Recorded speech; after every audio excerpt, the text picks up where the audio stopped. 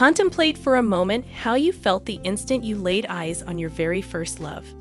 Is that how you feel about this person today? What do you think about this person, if you even think about them at all anymore? Remembering back to that moment, are you able to articulate your faith experience from that time? How would you describe your faith now? Where our thoughts, feelings, and faith fit into our journaling process are as crucial as every other element, if not more so. Recognizing them as the main ingredients of the whole of life is about as simple and as complicated as it gets. If you are able to clarify your thoughts, feelings, and faith around an earlier or present experience through journaling them, you have the capacity to transform your life. Undisturbed and unexamined, old thoughts can continue to direct us down unusable, personally destructive paths, leaving us wondering why our lives are miserable and frustrating. Perhaps your organizational skills are a challenge for you, and each time you are in a position to plan an event, personal or professional, you become frustrated and are not sure where to begin. Your mind goes in 3 different directions at once.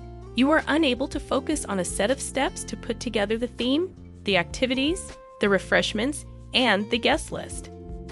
Journaling this process in the present can help you focus your energy, understand where your thoughts are taking you, and, over time, help you redirect your thoughts down more productive avenues. Negative feelings, set in emotional concrete and stroked fervently over the years, scrape away our souls until, turning to hardened calluses, we no longer remember to feel anything other than bitterness and resentment.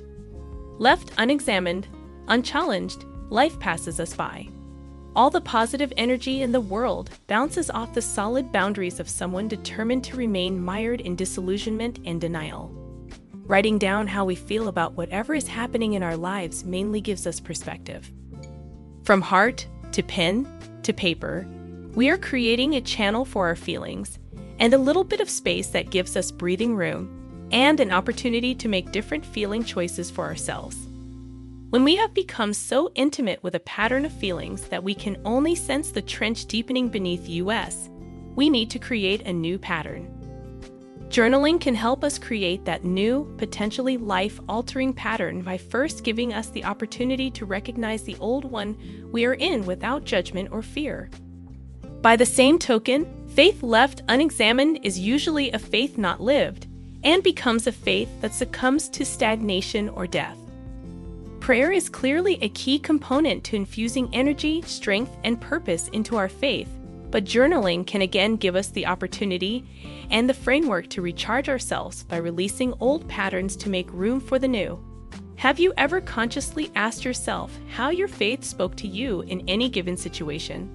How about when you were faced with a tough disciplinary situation with your child?